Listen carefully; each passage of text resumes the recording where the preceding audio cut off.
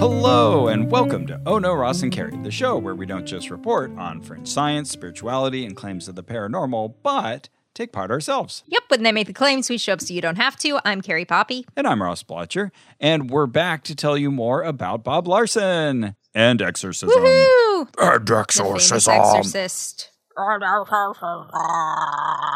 So, was good. just in case you were thinking that Bob Larson maybe has given up this whole thing, maybe this is old news, we just got an email from Bob yesterday. He's still sending out his regular Bob's blogs, and this one caught my eye. Well, most of them do, but this one particularly caught my eye because it was addressed to me.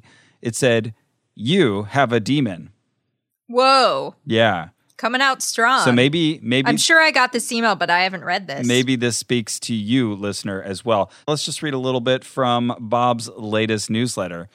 He says, you have a demon. Perhaps not everyone reading this, but the majority. Oh. You Okay. are Oh, interesting. Okay. You are demonized and don't know it. Forget about the notion that demon-possessed people are like zombies from Night of the Living Dead. In most cases, demons don't display their presence to the unsuspecting. They hide. They burrow deep in the mind and emotions. They come out when it suits their purposes, but otherwise work their evil schemes undetected.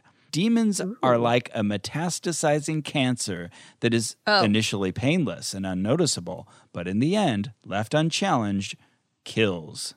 Some years ago, a reporter from the New York Times asked me, "What percentage of the population do you think has demons?" Good question. I answered that at least half are demonized. For a moment, I felt unsettled to make such a bold claim. But as I reflected, I realized my answer was wrong.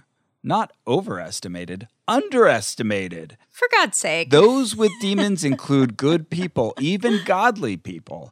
In many cases, the demons were ancestrally inherited.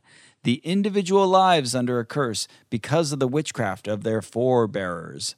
Possessed people often live with internalized evil for so long that they don't know their own identity versus what's demonic.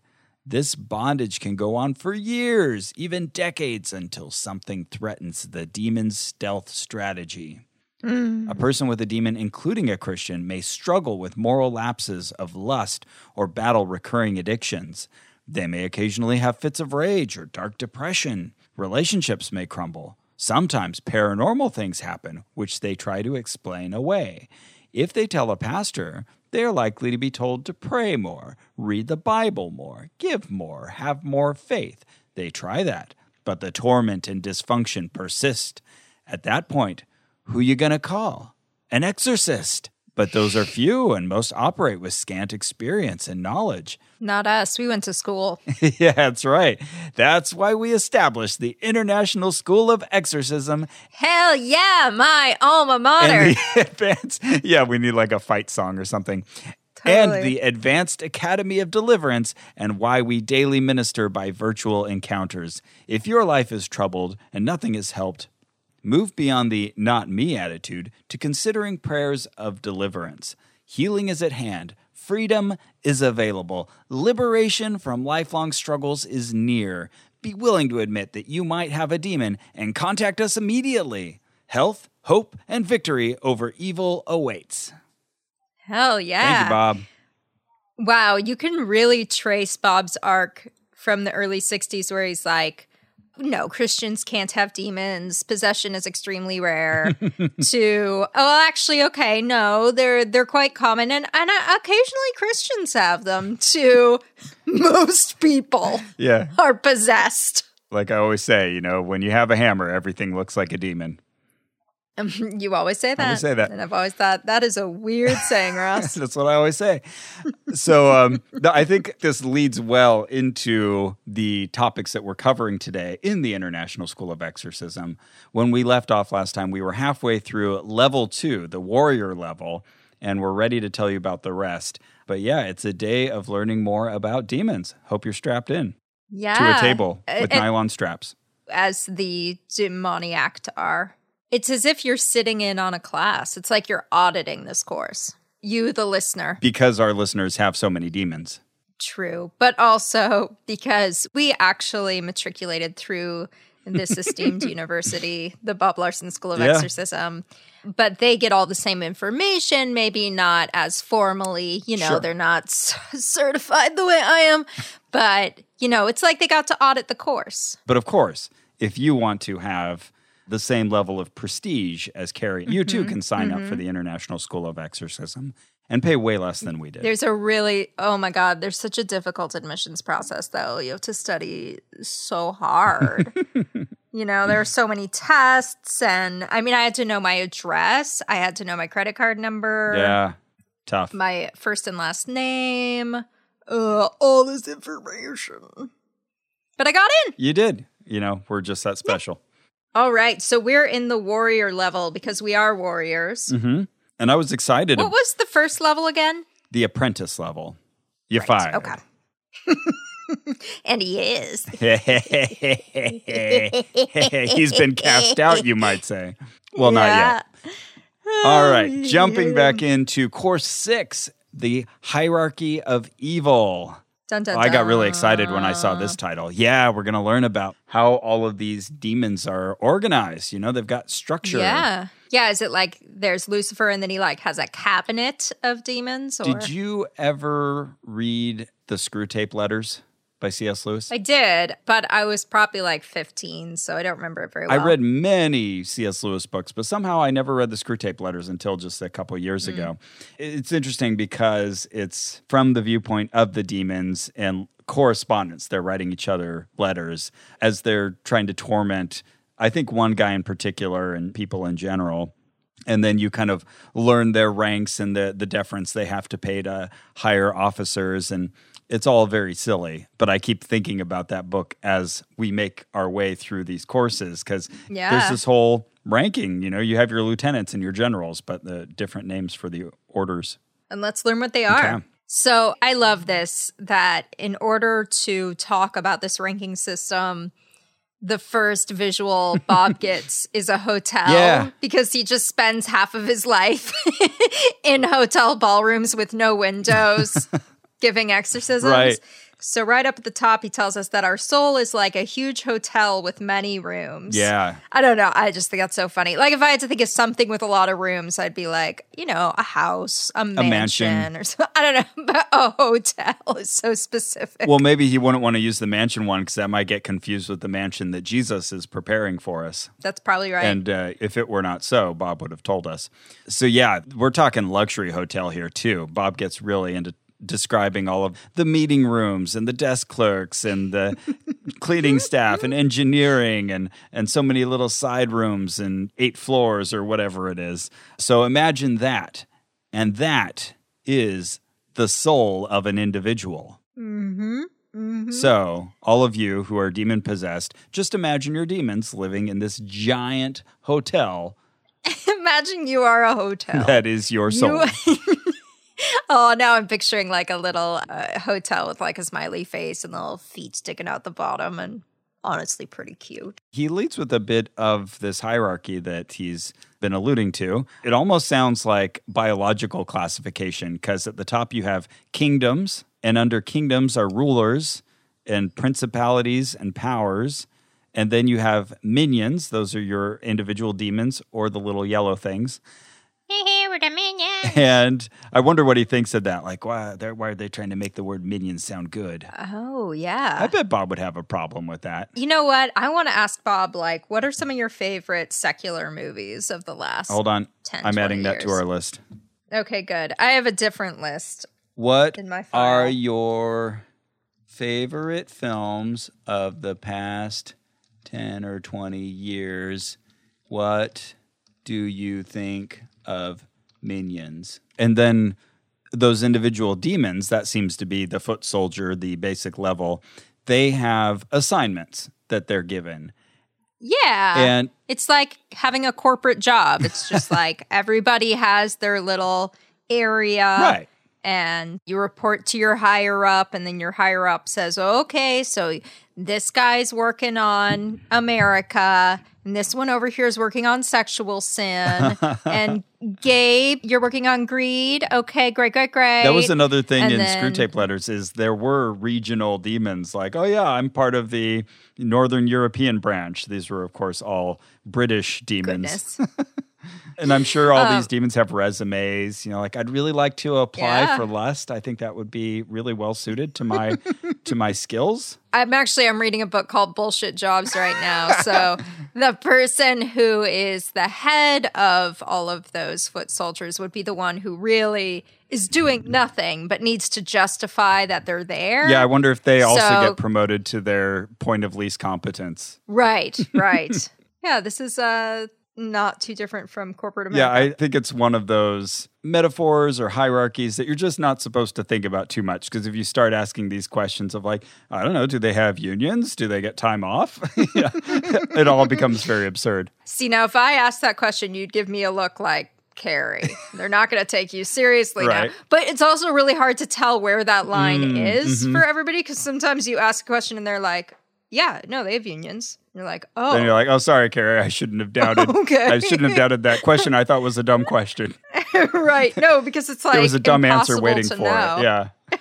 Right, exactly. It's impossible to know where that line is when you're talking about the hierarchy of demons. The important thing is that none of this is just haphazard or willy-nilly or airy-fairy or any other little combo phrase like that. It's coordinated. These are missions. These are assignments that the demons are on. And apparently they can spend decades doing their mission and just hiding out in your luxury hotel. Sounds like kind of a sweet gig. Yeah, you're only working on this one person. Well, I guess they're probably not just working on one person. That's an interesting thought. Is there like one demon of lust who's going to all the different people? Well, then we or- run into our same problem that we had with Jezebel because she, quote unquote, seems to be everywhere all the time. Like if you send out a memo to Jezebel, does it go to 500,000 demons?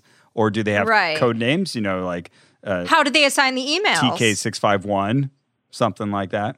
Right. Yeah, exactly. How do they address the correspondence, which I assume has updated to emails since Screwtape Letter days?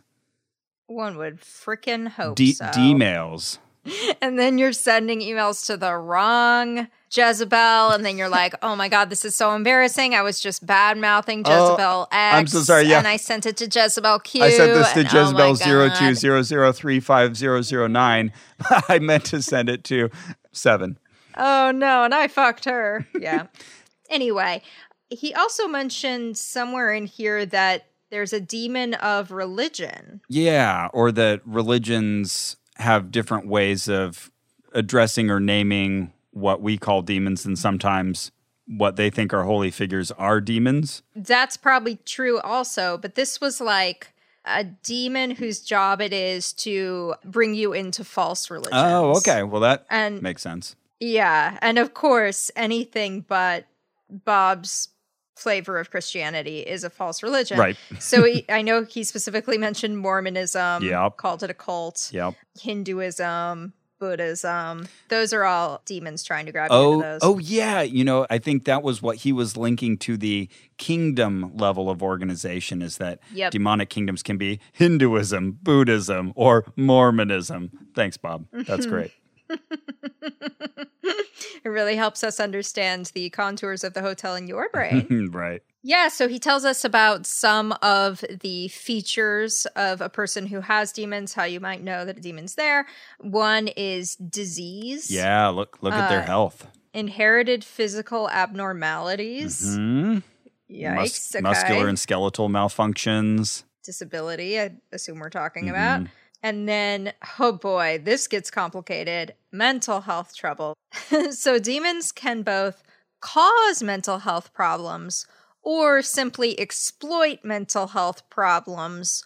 Or you could have a mental health problem that looks like a demon but isn't. Woo, blurred lines. Yeah, no kidding. What a little knot he's created. At this point, he's talking about DNA, that demons can affect your DNA. We've mentioned this before. And that they can even affect molecules. Wow. Not molecules. That's quite the hat trick. He also references his book Curse Breaking, which has 25 pages. Of course, he knows the exact number in the back that deal with every conceivable kind of curse. So as he's going through this list that Carrie and I are about to unpack some more, just know that there are far more infirmities and curses that could be referred to, and you can find them in that book. Do you have that book? I don't, at least not that I've been able to find. I may need to order a copy. I don't think I have that one either, and I'd like someone to double check on these 25 pages. I mean, I have this DVD series on curse breaking. So that one is a curse breaking? Yeah, it's called Curse Breaking, so I assume it's the same content. One would think. Though, as we've established, Bob does change his mind. When I've got a spare 10 hours, I'll watch it.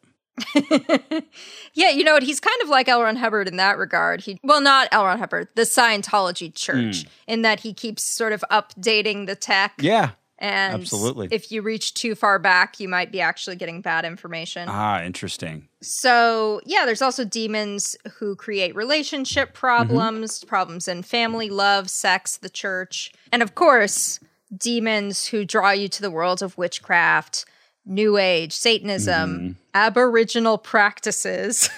Yes. So broad.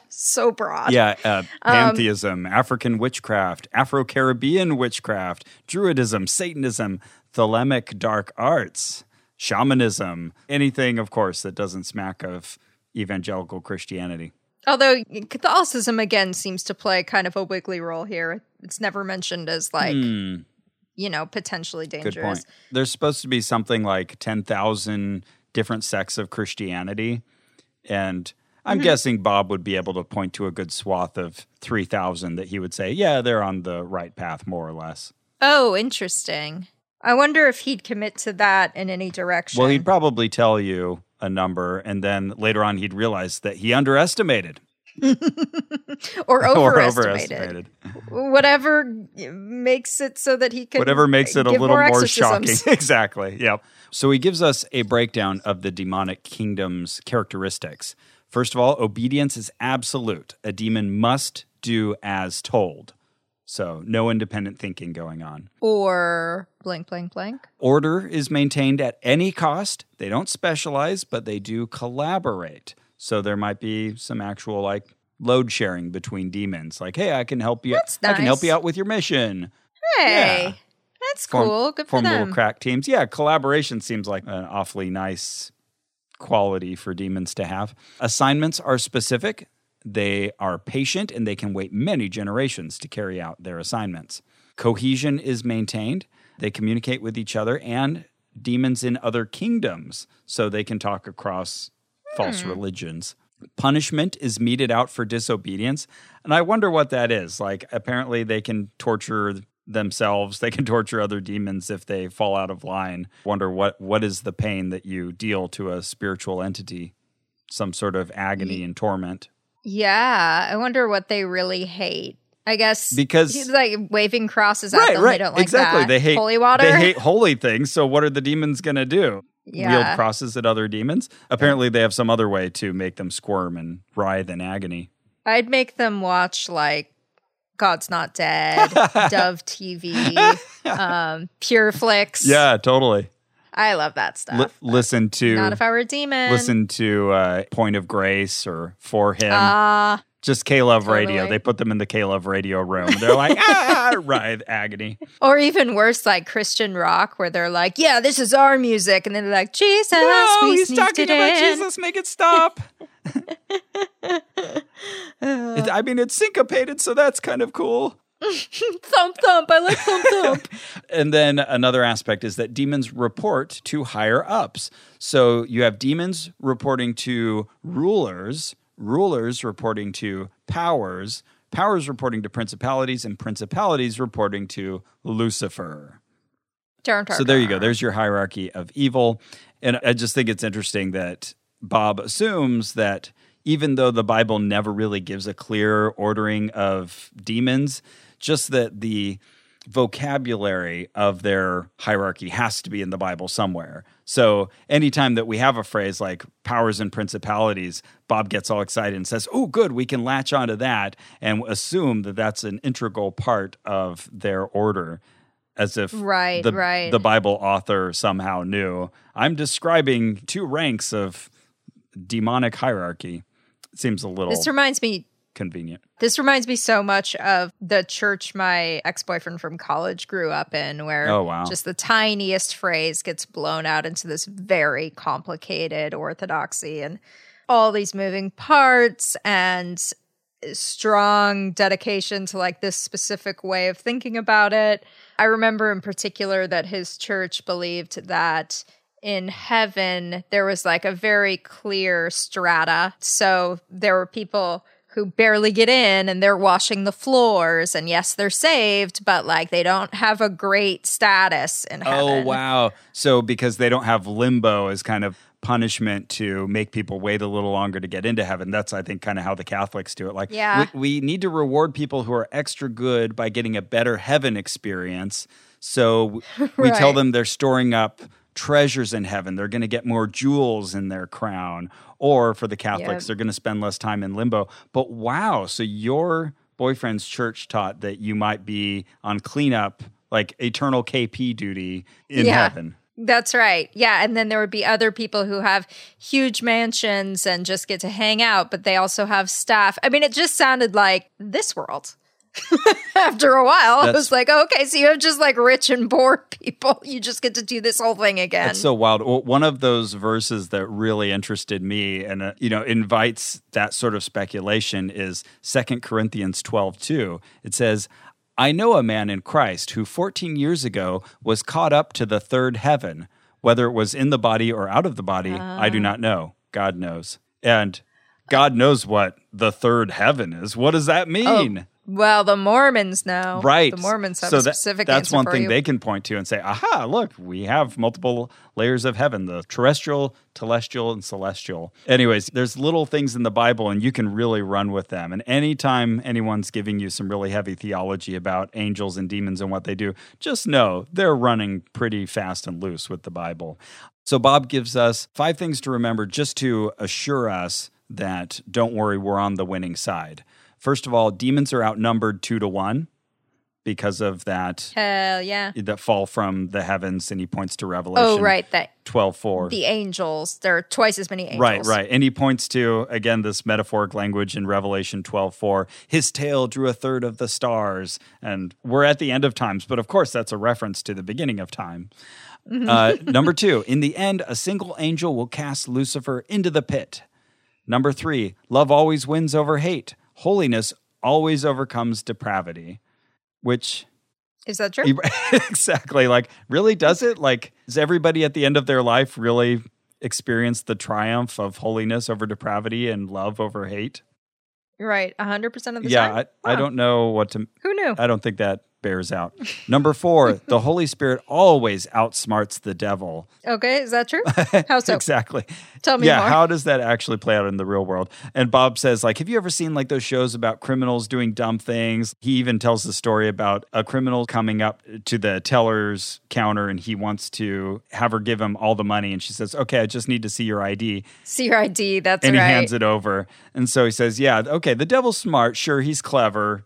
Got to pay lip service to that. But he can never outsmart the Holy Spirit. Yeah, sure, Bob. He's going to hand over his ID. Exactly. Dumb devil. And finally, number 5, all the best laid plans of Satan underestimate the grace of God. So somehow Satan knows all the rules and what's going to happen in the end, but he always just forgets just how great the grace of God is.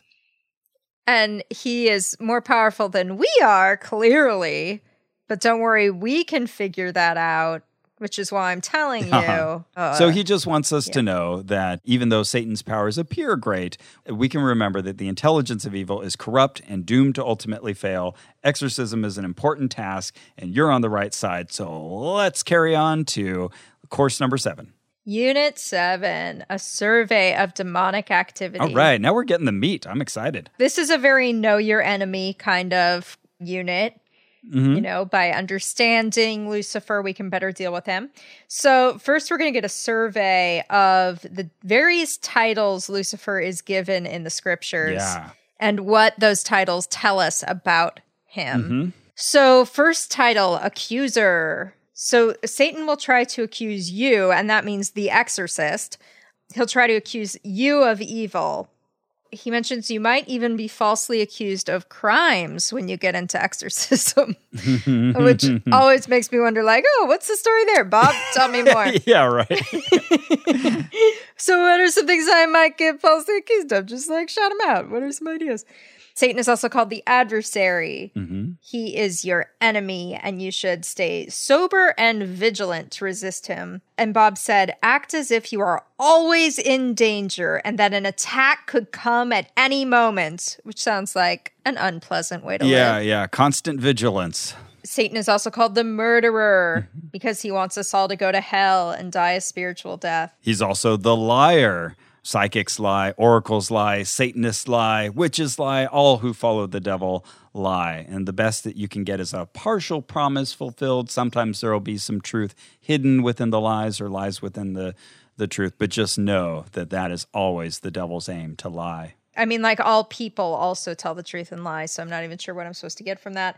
But he said, demand truth during your exorcisms. Every once in a while, that will sort of compel them to spit it out. Right. And you want to look for consistency. So you want to compare it to other exorcisms you've had, presumably compare it to what Bob is telling you he's experienced.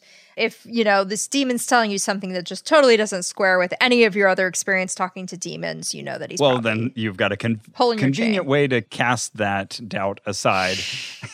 So if anything sounds like play acting or confusion or 6,000 generations, well, it can't be true, obviously. So the demon's lying to me. Yep. I'm always reminded in demonic interactions, the way Bob describes them, of that little logic puzzle where you encounter two people on the road and one always tells the truth and one always lies. How can I hoodwink this demon into telling me the truth? Yeah, the riddle that's like, they're standing in front of two doors and the one on the left always lies and the one on the right tells the truth, but you need to go through door A and how do you ask them to... This one's my favorite title of Satan. Prince of the Power of the Air. Yeah, Prince and the Power of the Air. That's a pretty good title. Oh, definitely. But also what Bob extrapolates is really fascinating. He says, demons are all around us. They're not off in hell. They are in, he specifically says, they are in the gaseous envelope that surrounds the earth. So I'm like, the atmosphere? When he says, we don't know just how far that extends. Maybe it ends at the stratosphere, or maybe it continues to the stars. I don't know. So I guess in a commercial airline, you don't get quite outside of demonic influence range. But I wonder, like in the International Space Station, can demons get there? Right, yeah. It's like, what's it called? The Kármán line? I guess they could follow you in your space shuttle. Oh, I don't know the Kármán line. It's Kármán or Kármán line, essentially where we would say space begins. Obviously, there's no real line between the atmosphere and space.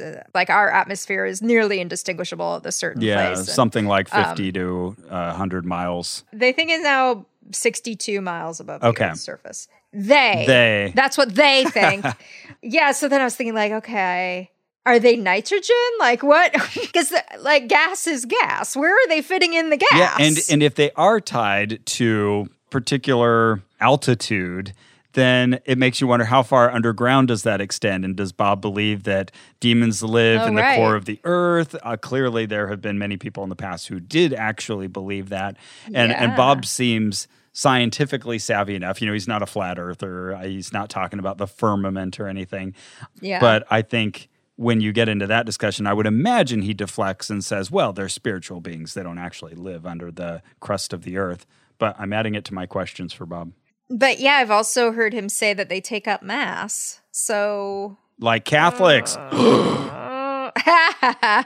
It's hard to find consistency. But yeah, where is hell? Is it a location or is it purely spiritual remove? Is it in a different dimension that you couldn't actually travel to? I think I've talked about this on the show before, but there's a well-meaning guy who lives behind my mother-in-law's house in a little rental side house, and he's got still anti-Obama bumper stickers and an interesting character who will kind of sneak up on you and then talk very loudly, and he freaks us out every time. Anyways, he means well, but he's startling, I think is the best word to describe this guy. And one time we were talking in the backyard, and he told me, they found heaven and they took photos of it, and the government has hidden those photos of heaven. The idea was that a satellite, or I think he actually named Hubble, had spotted heaven, and they went, oh, wow, there it is, the glory, the power of heaven, and then it was squelched. And I just have to think, okay, well, would it be visible to the naked eye then? Like, what? Why would you have to hide, or any amateur astronomer could point their telescope at the same spot? You can't block off a part of the sky. Yeah. Is it just under sufficient magnification? How did they know it was heaven? Why do they not want us to know? Yeah, it just opens up a whole can of worms. Just as an aside, at the very beginning of this course, was he described Satan's bony finger. I think it was in the note. He gives the little PDF of notes each time. And it didn't sound like he was saying it in a metaphorical way. So again, I wondered, what does he think the devil looks like, that he has a bony finger? Yeah, see, sounds like he actually takes up space. Right. So is he in the gas? Is he nitrogen? That's what I want to know. Yeah, how far up can a demon survive in the atmosphere, and does it have horns? I want to know these things. Do they breathe? Because if so, they're going to need a certain gaseous ratio. Now I'm worried about them. Are they okay? And I would love to hear a numerical estimate that Bob has of how many demons there are. Because he's cast 30,000 of them to the pit, where presumably they can't get back out, but it doesn't seem to have depleted the forces at all. And as the human population has expanded, it doesn't seem like they're running out of demons for the 7+ billion people on the planet. But then I think back to when we talked to that one psychic that you were texting with, and we asked how many angels there were, and she said like 7. Yeah, 6, some number you could count on your hands. I was like, what? What you talking about? Yeah, this is not even the kind of gathering that the California government would come down on in COVID. Yeah, and if a third of the demons were cast out of heaven, well, then you got 3. Right. Right, just say 3.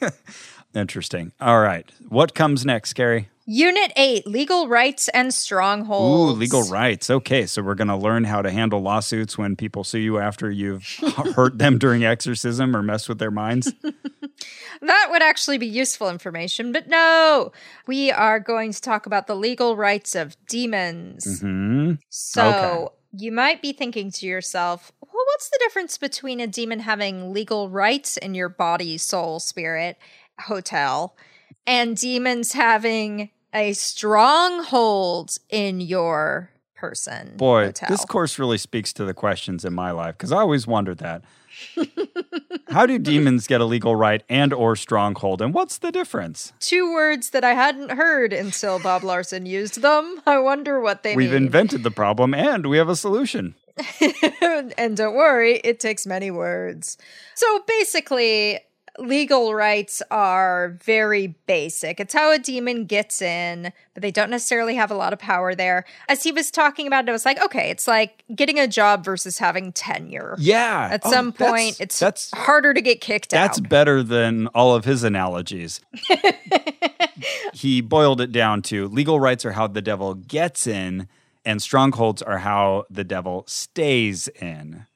So that's your tenure there. So an example of a legal right. Okay. Maybe you play the Ouija board one time. Oh, big mistake. That could let the demon in. Mm-hmm. But say you renounce it. You're like, I shouldn't have done that. I was ignorant. I'm never going to do it again. Maybe everything's okay at that point. But let's say you play the Ouija board and then you're like, I freaking love the Ouija board. It's my new thing. And you're doing it all the time. You get that it's evil, but that's what you like about it. Okay, now you're probably getting into a stronghold situation. It's like a vampire. They come and they knock on your door. This isn't Bob's metaphor. This is mine. But they knock on your door. They can't come in unless you actually invite them in. Is that true? Yeah.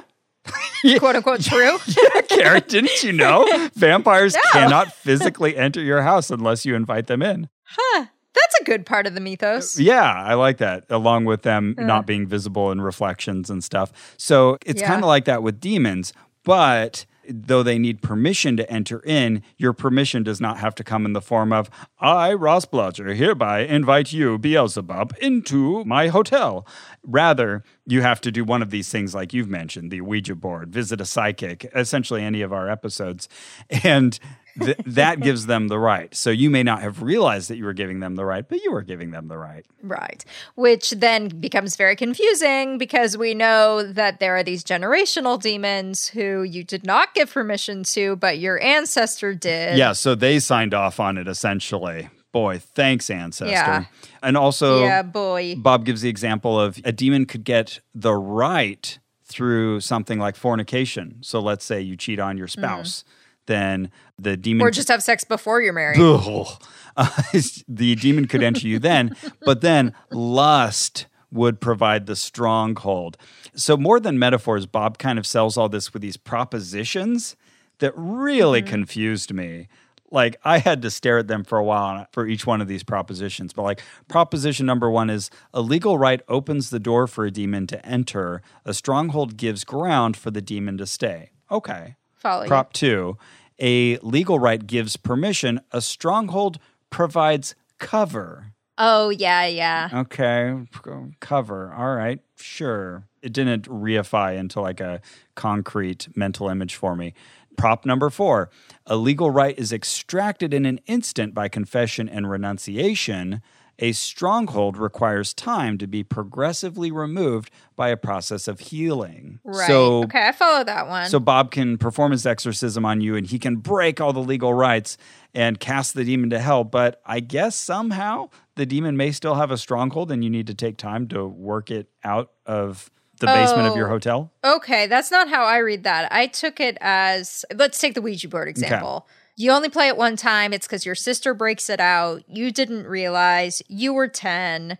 And then when it's over, your mom says, oh, you shouldn't fool around with that. That's bad. And you say, oh my gosh, I had no idea. God, I'm sorry. So now, like, the demon isn't going to have any power to stay with you. But if you just, like, get into it, and you're doing the Ouija board throughout your teenage years, let's say, now you're going to need someone like Bob to actually exorcise the thing out of you.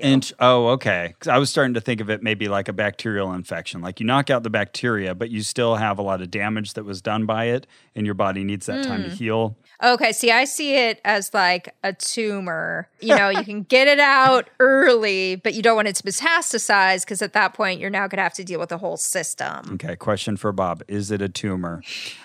Proposition number 5, a legal right circumvents the grace of God. A stronghold seeks to avoid the effects of surrender and sanctification. That doesn't help me at all. What does that mean? No. You're just making this more complicated. I know. These are not helping. I just picture him sitting there with like a huge thesaurus next to him. Prop 6. A legal right is often rooted in generational sin. A stronghold's power is in current behavior. So I had to think, which is what? Okay. But I used the Ouija board in my lifetime. That was the legal right. What are you saying? Right. I'm confused. I know. It's so confusing. And earlier, somewhere in point 3, he mentioned that legal rights are caused by behavior and strongholds are feelings based, which kind of makes sense. You know, like the initial behavior, but then it sort of lives inside you and you want to do it all the time. But then that doesn't square with this part because if I have to be currently sinning to have a stronghold, that's not feelings based. Yeah, this only makes things muddier. Yeah, these props are not helping. Here we go again. Prop number 7. A legal right is a matter of spiritual justice. A stronghold holds the innocent in bondage apart from grace and mercy. See, now you get it. Mm-hmm. I mean, I can kind of start to work with that one, but I'll leave you, the listener, to figure that out. Prop 8. A legal right continues generation to generation. A stronghold requires a cause of conduct in each new generation. Right. Okay, I follow that one. Okay. That's interesting. So you don't inherit the full weight of the baggage from, say, your parent. You just get that legal right. The demons start a new task or assignment in you. Yes, I think so. Like inheriting a genetic predisposition for something. Mm-hmm. Like, let's say you have the predisposition for colon cancer, but then you eat a shit ton of meat Like Now you actually activated that risk. Like you might be predisposed to eczema, but you never get it until until you walk over hot coals too many times. Yeah, just as a random example. And then you need an... But like, that would be so ridiculous. Oh, who would do that? What an idiot. That would be, come on. Then you would need an exemercism. And you still haven't found one. No. All right. Proposition number 9. A legal right is specific to external words and actions. A stronghold is invested with internal affective states of consciousness. And at this point, it's these are just words. You're confusing me, Bob. Stop it. I follow it. I get what he's saying in this part, but he said it before. He's just saying, like, you have the actual experience, but then it lives inside you. You know, you do meth one time, and then you want to do meth all the time. Yeah. Okay, I get it. But, like, you don't need to keep restating this in new ways. Yeah, okay, you know, that one does make a little more sense than some of the others. And then proposition number 10, a legal right is about what an individual does. A stronghold is about who they are. That really threw me for a loop. What do I do with that? But you said legal rights could be generational. That's not what I do. Yeah. I didn't invent my mom. I didn't take a fruit from a snake. Yeah. Yeah. Who would? I don't even like apples. A stronghold is about who they are. What? I guess I could make that work within his system, but... I can make it work within one version of his system, but then he contradicts it, so whatever. Okay, so here are some of the most common legal rights. Okay. Sin. Sure. Hereditary. The occult. Abandonment, and he means your own abandonment, being abandoned by someone Right. else. Addiction. And abuse. Now again, abuse of you. Right. Being abused. He doesn't mention what happens if you abuse someone, but if you are abused, you might. Yeah, create we've it. talked about this. Like, not only did you get victimized, but now you've got a demon infestation thanks to it. Yep. Great. Cool. I wonder if he would say that explains the cycle of abuse, that if you have abused, you're more likely to have been abused. Totally. Yeah. So maybe that's how he'd get around. That's his bread and butter right there. And then some of the most common strongholds are fear. So anyone who has fear, just know that's a demon. Uh-huh. Fear, anger, rejection. Wait. I think this is important to note here that fear leads to anger. Anger leads to hate. Hate leads to suffering. Is that Star Wars? Yeah, a Yoda phrase from the prequel trilogy. I just love that he starts with fear and anger because it makes me think of the Yoda quote. Oh, I see. Yoda is the green one. That's right. Yeah. No big deal. Fear, anger, rejection, depression, abuse, victimization. And then he kind of explained what that was. That's having like a victim mentality where you have anger and resentment for those who have wronged you. And then self-hatred is also a sign of a demon. And again, a stronghold. So not just, a demon stopping by. A demon is living inside you, driving these feelings. Yeah, it's all of these things are, you have a problem and now it's worse because there's an infestation of demons that are wreaking havoc on your internal soul hotel. You need to deal with them. So it's not bad enough that you were hurt. It opened you up to a whole new world of hurt. Right. And by the way, Yoda is not to be confused with Grigu. We've now learned Baby Yoda has a name. It's Grigu. Oh, Grigu? It sounds like a pooping disease a baby would have. Oh, did you hear about Kathy's new baby? Oh, yeah. Well, I think he's doing okay. Oh, the Grigu is passed? Yeah, the Grigu is passed. I messed it up. It's Grogu. That's okay. That still sounds like Grogu, a baby pooping disease, yeah. But speaking of baby poo, I stepped in poo this morning. Yes. Yes, it was presumably dog poo, but it was so huge. It was like a mountain, and this had to be a huge dog, and their person did not clean up after them, which is so gross. But I was so grateful that I happened to be wearing flip-flops and not my beautiful, gorgeous Rothy's shoes. Oh, can you imagine? You would have had to throw them in the wash. Wait a second. You can throw them in the wash. That is true. They are machine washable and they're great. And actually, now that I think of it, I think that this episode comes to you in part thanks to Rothy's. That's fantastic. Well, since we're talking about Rothy's, you can spread some holiday cheer with the newest Rothy's styles like winter-ready shoes, brand new bags, and washable masks. Whoa. And they have some really cute holiday-appropriate shoes. Let me tell you, mine, we all know them, we all love them. I describe them all the time. They're green. They have a gold starburst on them. They're perfect for the holidays. I see my wife's Rothy's shoes all the time because my wife leaves her shoes throughout the house and she has many pairs. Andrew and I one day, I had found, I think, 4 pairs of shoes and carried them back to the room in a nice little pile. And then Andrew came in later and he had 3 pairs of Kara shoes. He said, "Oh, look what Mom left around the house." I was like, "I thought I got them all." Anyways, we find the Rothy's because they are worn often because they are fantastic shoes. Worn often, yet not worn out, because Rothy's are seamlessly knit with thread made from plastic water bottles, so they're ultra comfortable as soon as you slip them on. And they're also, like we mentioned, machine washable. If they need a refresh, you just toss them in the washing machine and they're good to go. Well, run the washing machine. Don't just toss them in there and then take them out and expect something to have happened. Yeah, good point, Carrie. Thank you, Ross. Good to spell that out. So check out all the amazing shoes, bags, and masks available now at rothys.com/oh no. That's rothys.com, rothys.com/oh no. Well, hey, while we're talking about awesome things to get on your feet, I've got something awesome that you can get on your phone. It's called Best Fiends. Oh, that's that game you like so much. That's right. I'm playing it all the time as I'm watching movies or having a long talk on the phone, or when Victor edits the podcast. He does such a great job that I can just kind of listen while I'm playing Best Fiends. And every now and then I hear something like, oh, I could jump in and move stuff around. But for the most part, I can kind of chillax. Ah, so Victor is your best fiend, you might say. He's my best friend of editing. But yeah, Best Fiends is a lot of fun. And every time we talk about this, I open up the app and check on my stats. Some people have told me they like to hear where I'm at. So I am at level 1,545. I'm making progress. I wonder if that's more or less than the number of demons in the universe. Oh, man, there's only one way to find out. Ask Bob Larson. Oh, okay.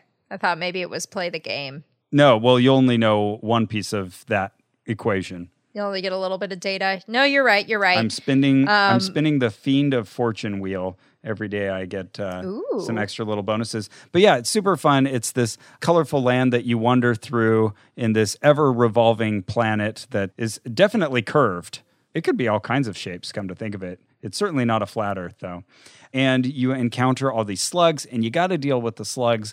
And to do that, you gather your best fiends, and you collect a bunch of them. They're these colorful bugs, and they help you. They each have their own special attacks. It's a bunch of little puzzle games. Super fun. I've heard there are 100 million downloads of this game, which is so many. That's wild. I've also heard that it's so many free to download. And now you can buy gold in the game to make certain things easier, to speed you along, but it's free to play. Life is all about connecting something bigger than day-to-day worries, but sometimes you step in dog poo, and what you really need is a break. That's right. And with over 5,000 levels and counting, once you download Best Fiends, boredom won't stand a chance. So download Best Fiends free today on the Apple App Store or Google Play. That's friends without the R, Best Fiends. Oh, but Ross, before you go, a demon just flew into my window. We're recording remotely, of course. The window of your hotel. Yes, correct. And handed me some kind of message here. So, is it like a telegram? I guess, but like it's made of gas. It's made of pure nitrogen. I don't know. Oh, so a Jumbotron then. Oh, that's what it is. That's what it is. Oh, what does it say? Well, let's see. It's from Enrique Carlos Juan Stevens y Acosta de la San Gabriel. Okay. And I'll hold it up to the screen for you. It looks like it's to everybody. Okay. Well, today's episode is brought to you by celery, when you want a snack but hate flavor. This episode is also brought to you by turnips. Turnips, at least we're not beets. Now, Carrie wasn't wild about this because I object. She likes beets. I like beets a whole heck of a lot, and I don't really like turnips. But you know what? I'm a team player, and I'm going to roll with your joke. I think Enrique just wanted to support us and speak to his hatred of celery, which I can sign off on. You know what? Yeah, that's right. Celery is just like structured water. Oh, there is a flavor, it's but so much worse than that. Yeah, you're right. There's a flavor and it's bad. Turnip, I don't really get a mental image of, but beets, I am not a fan. So we disagree. We disagree on beets. Oh my God.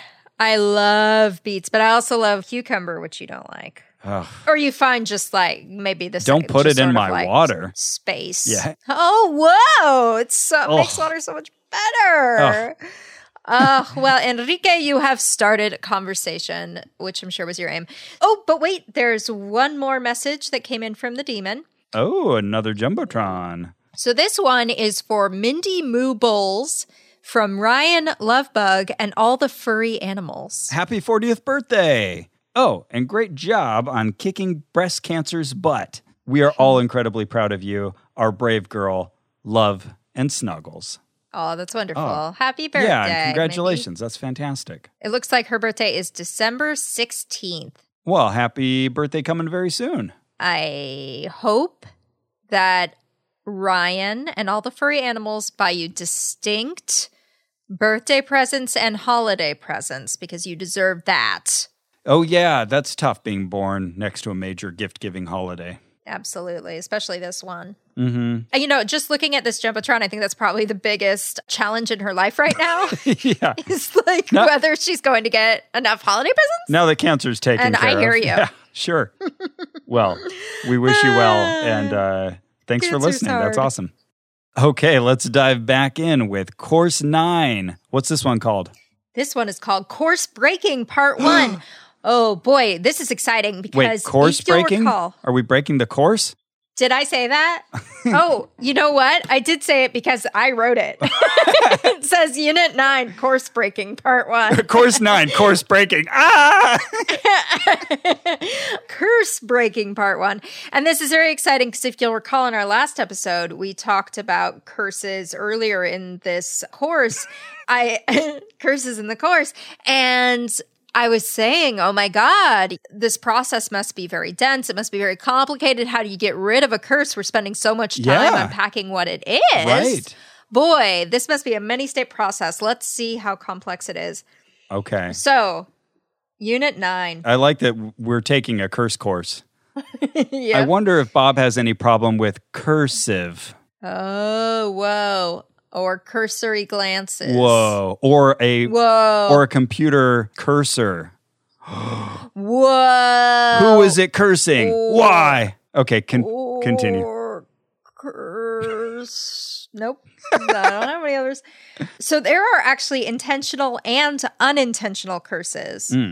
I think that's pretty interesting. Like, I think of a curse as sort of its foundational feature is someone intentionally put this on you. Right. That wouldn't give him enough work to do. So we have to introduce unintentional curses. Now, he's going to juxtapose in this unit curses versus blessings. Mm-hmm. So blessings come from obedience.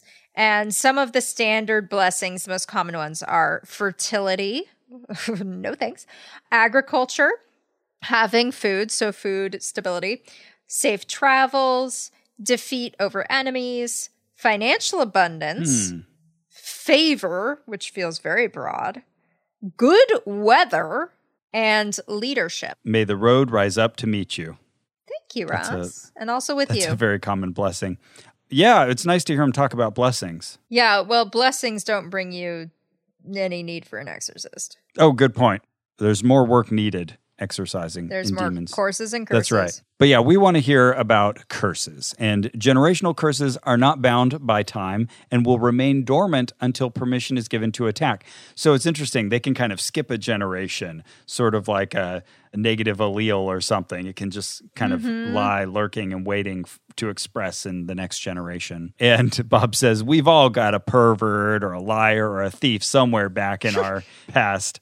I guess that's true. You know what? You make a good point, Bob.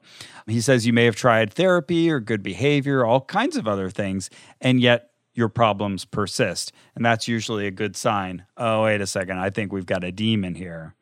Now, of course, the legal right needs to be removed first, so that's usually the first point of order. Bob unpacks these two categories. So there's implicit, so that's just his fancy way of saying unintentional, and explicit, intentional. This is a point where I thought, okay, just say intentional and unintentional. Right. Perfectly good words. Yeah, those are almost straight synonyms. Why do we need implicit and explicit? But okay. Yeah. So here we go with something that kind of reminded me of the propositions from the previous course. So the implicit or unintentional curse is the inexorable, immutable consequence of conduct and communication inherited transgenerationally, continuing until altered by spiritual intervention. I actually spaced out while you were saying that. That's a lot of words, Bob. Did you need all those words? I mean, genuinely, I don't know what you just said in the most literal possible way. Can you say it again? I was going to say, I could say it again, but it'll do the same thing to you. Okay. Okay, let's try. Implicit. The inexorable, can't avoid immutable can't change consequence of conduct and of doing communication and talking inherited transgenerationally that you got from your ancestors, continuing until altered by spiritual intervention. Okay, that keeps on going into generations until you go to Bob or another exorcist to get them gone. It computes, but it was totally a trip down Thesaurus Lane. Right. Why'd you have to say it that way? We didn't need any of that. Okay. You told us all of that in the last You ready for explicit? Oh, yeah. We got to put the explicit tag on this. Oh, that's right. Shield the ears of any minors. The malediction of evil invoked by ritual, ceremony, or incantation with directive intent to bring evil, misfortune, harm, or injury to individuals, institutions, families, or legacies. Okay, so this is more of what I think of when I say Carrie had her eyes closed and she's slowly like nodding her head back and forth as she tries to parse each and every word. Get each word stitched into the sentence. Exactly. Yeah, okay. That's more of like what I think of when I think of a curse. Right. So someone actually sat there and said, I want bad things to happen to Carrie. Mumbo jumbo, raccoon, cattle, foxy tail. And I like your curses. That's fun. Feel free to curse me anytime. And then I'm fertile. Uh-oh. That would be a curse for me. Interesting. A fertility curse. Yeah. So as we say, an explicit curse is purposeful. Usually it's part of a religious observance. It's usually created with malice toward a perceived enemy. Yeah, that's what we all think of as curses. But an implicit curse is not intended, but the result may be the same as if it were part of a ceremony or an incantation. All of this could have been one sentence, and that sentence is, some curses are even unintentional. Yep. And I'd be like, oh, that adds to my understanding of curses. How many words was Gotcha. that? Some curses are even unintentional. 5 words. That's all I needed. And it had the word even in it. We could take that out if you need it. So one verse that he keeps trotting out that he feels is like really foundational in his whole system of legal rights is Proverbs 26:2. And he reads it from... Is that angels or principalities? This is like the sparrow in her wandering, like the swallow in her flying, so the causeless curse does not alight. Oh, yeah, I see why he got meaning out of that. Yeah, so essentially their curses are flying around in the air, but they're not going to land on you unless they have the right to. He got that from that? What's the verse again? Proverbs 26:2. And if you look it up, you'll probably see a different version because it's interesting. Every now and then he'll choose some wackadoo version of the Bible to read a verse from because he likes that one better. It serves his purposes a little better, or he likes the phrasing of it. Proverbs 26. He read this from the Amplified Bible and the TLB, the Living Bible, which is a terrible translation. Like a fluttering sparrow or a darting swallow, like a bird, an undeserved curse does not come to rest. Yeah, same idea. Okay, fine. By the way, birds do land. They stop. Birds go to sleep. So, counterpoint, Proverbs writer. It's more like a shark that always swims. Oh, do they swim while asleep? I don't even know if that's a myth or not. I want to say it's a myth that sharks never stop moving, but everyone always says that. They always have to keep moving forward. Keep moving forward. Just keep swimming. Sharks, if you're listening, please email us about this. I don't want to hear from shark experts. I only want to hear from lived experience. But sharks, please let me know whether you swim or not while you're asleep. And so like Bob insinuated earlier, now we kind of learn how that works. So maybe there is no cause. Maybe the person lives a godly life and never gives the devil a foothold. And so that curse just goes underground, never shows itself, it never materializes. But it can come to their children and their children's children. What a screwy system. Right? Come on. Yeah, who set that up? Was that you, God? Did you do that? Bad system. God, was that you? Your birthday's coming up. Do you want to admit to this? And Bob gives a couple verses that do support the inheritance of sin, referring to the Decalogue, just a fancy term for the Ten Commandments. Exodus 20, it says, visiting the iniquity of the fathers upon the children. And then in Exodus 34, forgiving iniquity and transgressions, visiting the iniquity of the fathers upon the children and the children's children to the third and fourth generation. So people often try to say, oh yeah, you don't inherit sin or evil or anything from your parents. Bob's like, no, you do. You totally do. And there's a reason. I'm Bob Larson. And I mean, he's right. The Bible definitely does in parts teach that. Pretty Whatever wild. Jesus said. Yeah, curses generally come from disobedience, though, as we've established, it might be your parents' disobedience or some other ancestor way back when. It also occurred to me, because he gets so fixated on ethnicity and heritage, and I mean, basically, anybody who's not white by Bob's account is going to be told that they have demons from Africa or whatever. Now, he does have white devils as well, but they rarely seem to actually appear in his practice. He doesn't just look at Ross and go, oh, you have a demon from Norway who did this because he pillaged a village. He doesn't immediately jump to the ethnic demons with white people, at least as far as we've seen. So yeah, where I was going with this is so many white Americans, we do have like a single black ancestor because of slavery, because, I mean, usually rape of slaves. So then how does that play in? Shouldn't we still have all those same things? And it's, again, we were talking about this earlier. You would think that the demon would come from the enslaver, the person who was the one holding the whip, that they would be the one who passed down demons of rage and all that. And maybe they did. But really, Bob seems to focus on the fact like, oh, well, you were being tortured and immiserated by others. Therefore, you have the demon. Great. Great.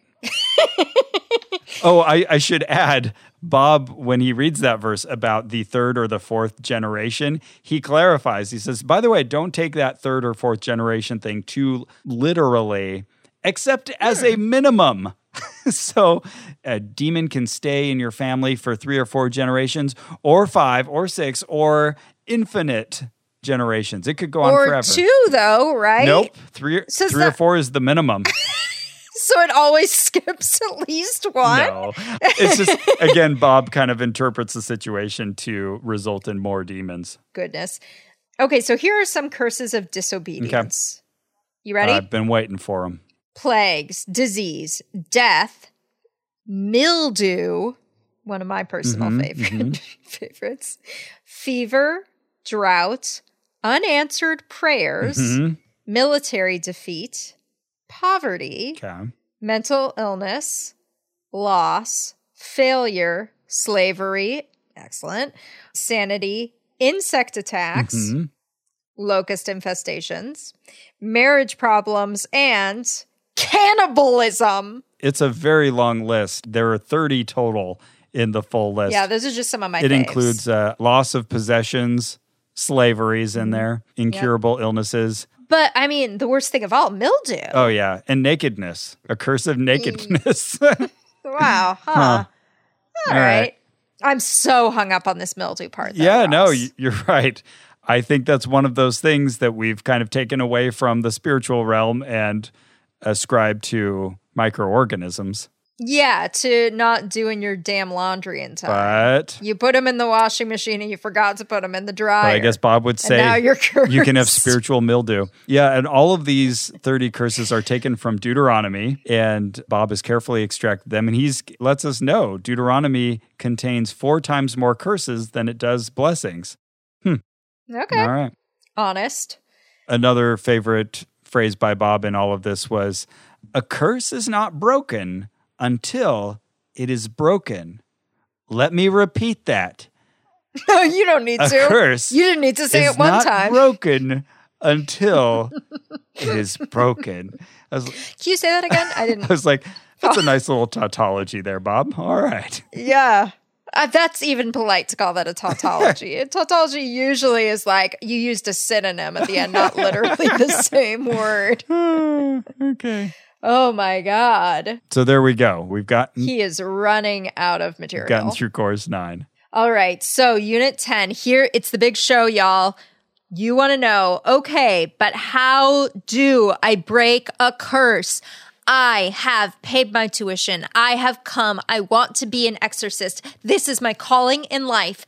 Please tell me, how will I gain the skills, the step-by-step know-how on how to break a curse? Well, this is the moment we teach you, That's right. It's part So 2 of curse breaking. which is unit 10. Okay, so questions to ask about curses. You're going to want to know who created it. Was it you? Was it an ancestor? Because hereditary curses are stronger. The stuff your ancestors did are stronger than the stuff you did. Huh. That's interesting. There's like an amplification effect rather than a dilution effect. It seems like then, as humanity continues and people have more and more ancestors, every generation has to be more fucked than the previous. Yeah, it's like Bob has more work to do than any previous generation has had to do. Wow, that's really interesting.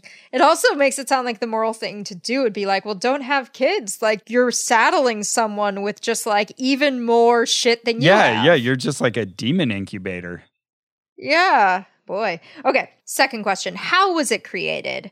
Was it ceremonial? Was it a ritual? Again, was it passed on from your parents? And by the way, we should note here that we're following down the 6 W's. So just like being a good journalist, you need to ask these questions when you're talking to demons and figuring out where they're from. So we've talked about who, we've talked about how. What comes next, Gary? I like that we're calling how a W. Yep, there's a W in there.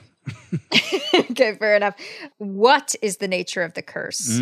So is it a death curse? Is it a health curse? Maybe it causes poverty. Maybe it affects your sex life or makes you want to have sex with people you're not married to.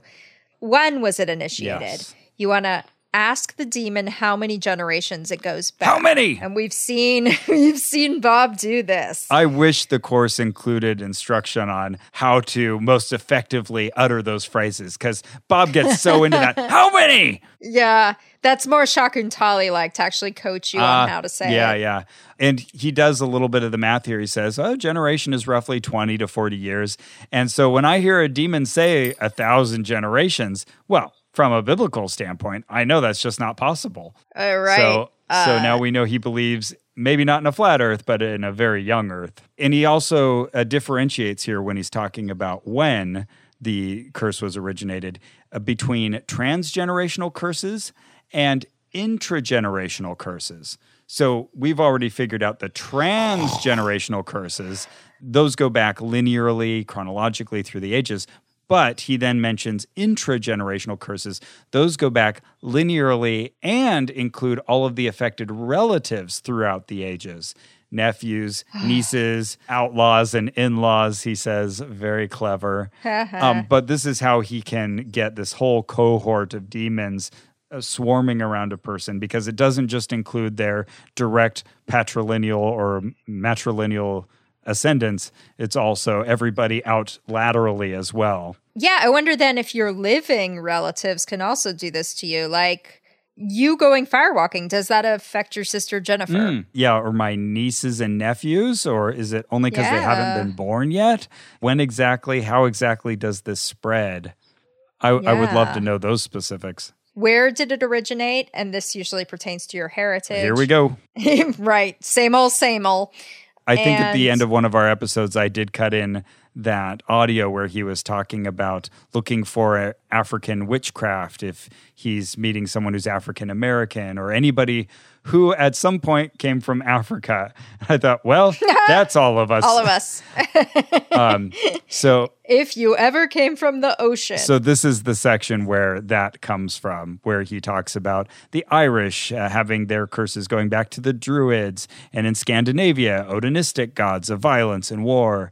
Native American, he usually asks which tribe, and I guess Bob has a bunch of knowledge of tribal demons. Sure, I'm sure he thinks he does. And again, his example of this, the Cherokees, they suffered genocide in the form of the Trail of Tears. So on one hand, he's admitting, yes, that was a horrible thing that happened to them, and they're still suffering from it because of demons. Right. And it is their burden to fix and not mine because I am the descendant of the victor. But then he doesn't let that lie there. He says they did witchcraft along the way to get back at the white man for the unspeakable misery put upon them. For God's sake.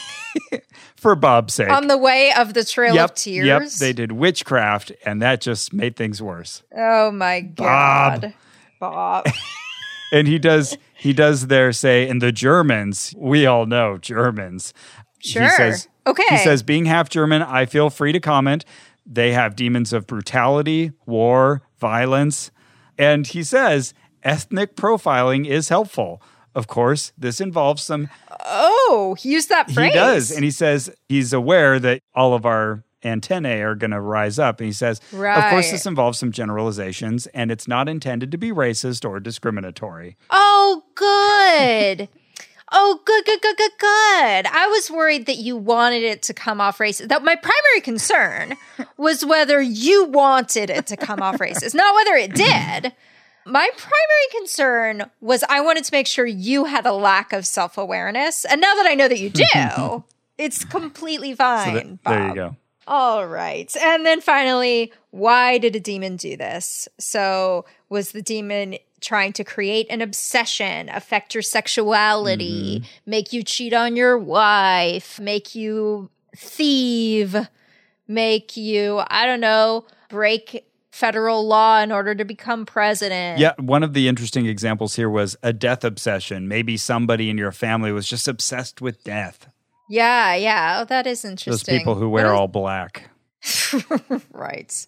It's so slimming. He did also mention that the majority of cases of possession that he encounters in Western culture are due to rape, incest, molestation, or some form of sexual trauma. Mm-hmm.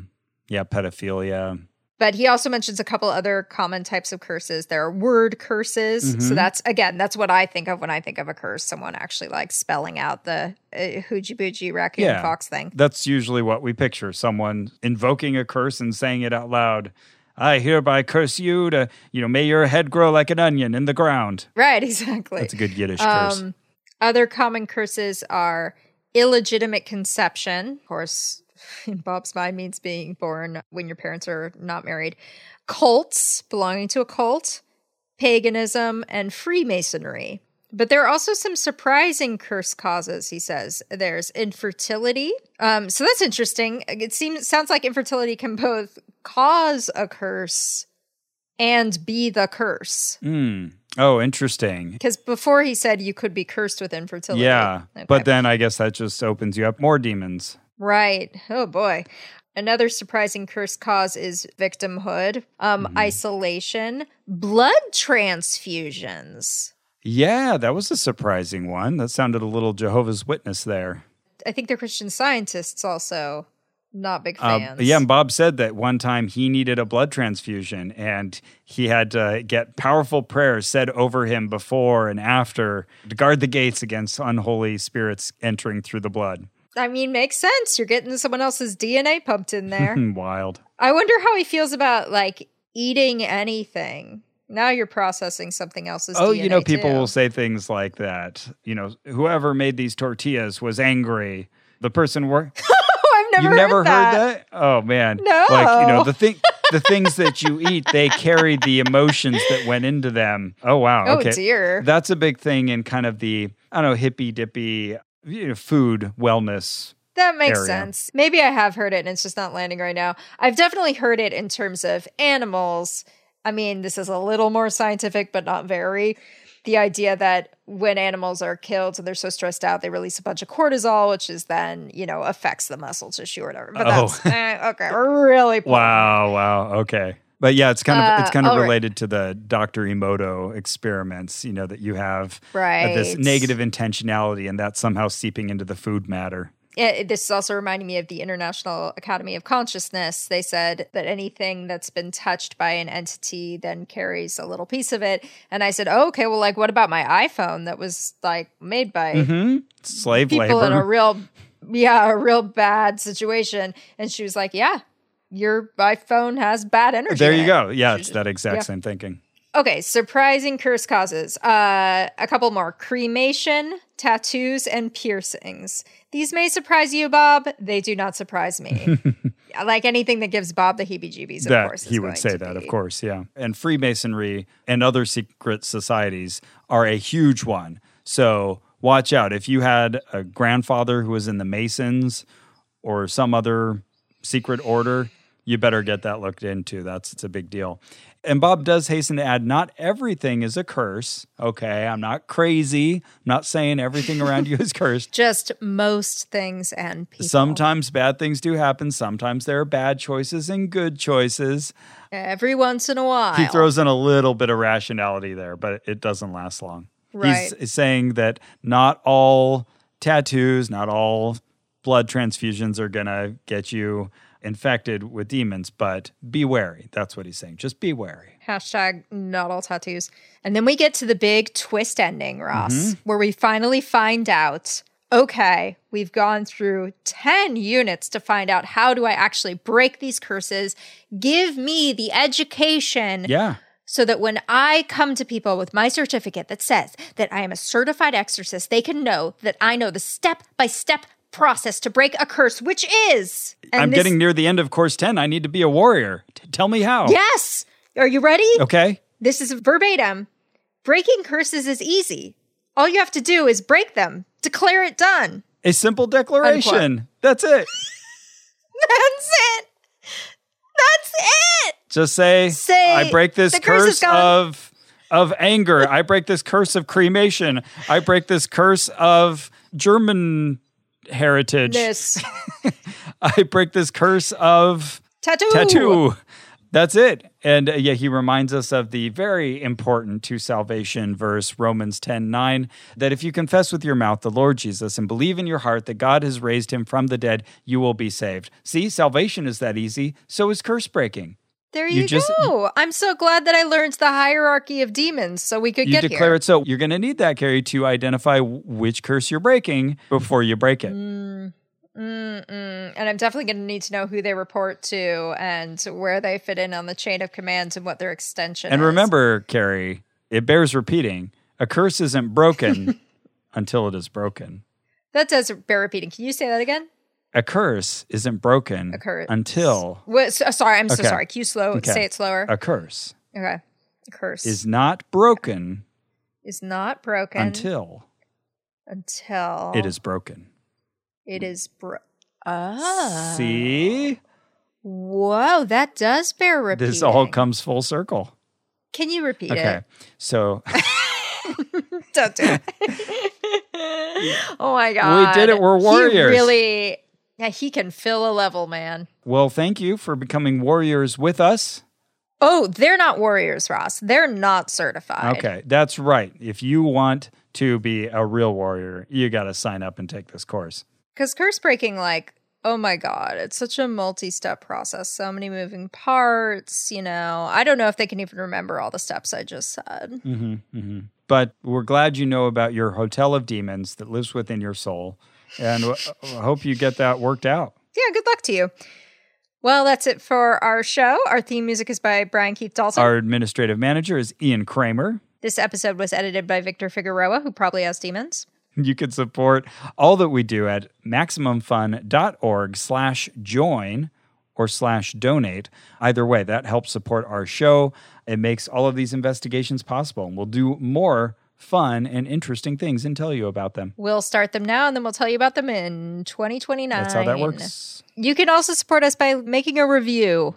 making a review. Yeah, That's right. I said it. Do a review. Do a writings about it. Maybe you want to leave us a positive review on Apple Podcasts. That's one place you could do it. Or maybe you use one of those fancy apps. Leave it there. I know the other times we mentioned leaving reviews, you thought, oh yeah, I should do that one of these days. Today is the day. Yeah, Gabe. Yeah, Gabe, leave a review. What are you waiting for? Boy, oh boy. And you too, Gabby. You can also support us at bookshop.org/shop/oh no. Maybe you're buying some holiday gifts and you want to benefit an independent bookstore and also benefit us. You can do that there.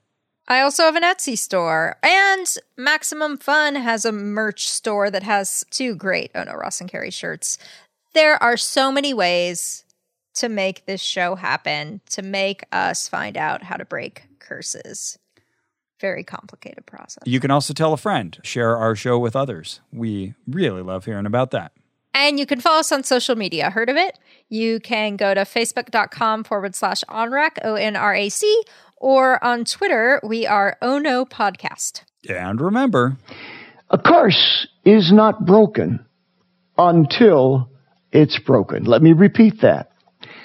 A curse is not broken until it's broken. Let me repeat that. A curse is not broken until it's broken. Let me repeat that. A curse is not broken until it's broken. Let me repeat that. A curse is not broken until it's broken. Let me repeat that. A curse is not broken until it's broken. Let me repeat that. A curse is not broken until it's broken. Let me repeat that. A curse is not broken until it's broken. Let me repeat that.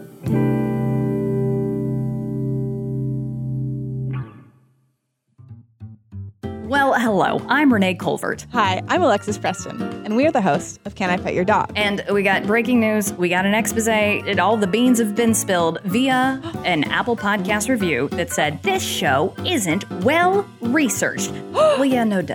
Of course it's not. Not since the day we started has it been well researched. Guessing and anthropomorphizing dogs is what we do. The Can I Pet Your Dog promise is that we will never do more than 10 seconds of research before telling you excitedly about any dog we see. I'm going to come at you with top 10 enthusiasm, minimal facts. We're here for a good time, not an educated time. So if you love dogs and you don't love research, well, you know what? Come on in to Can I Pet Your Dog podcast every Tuesday on Maximum Fun Network.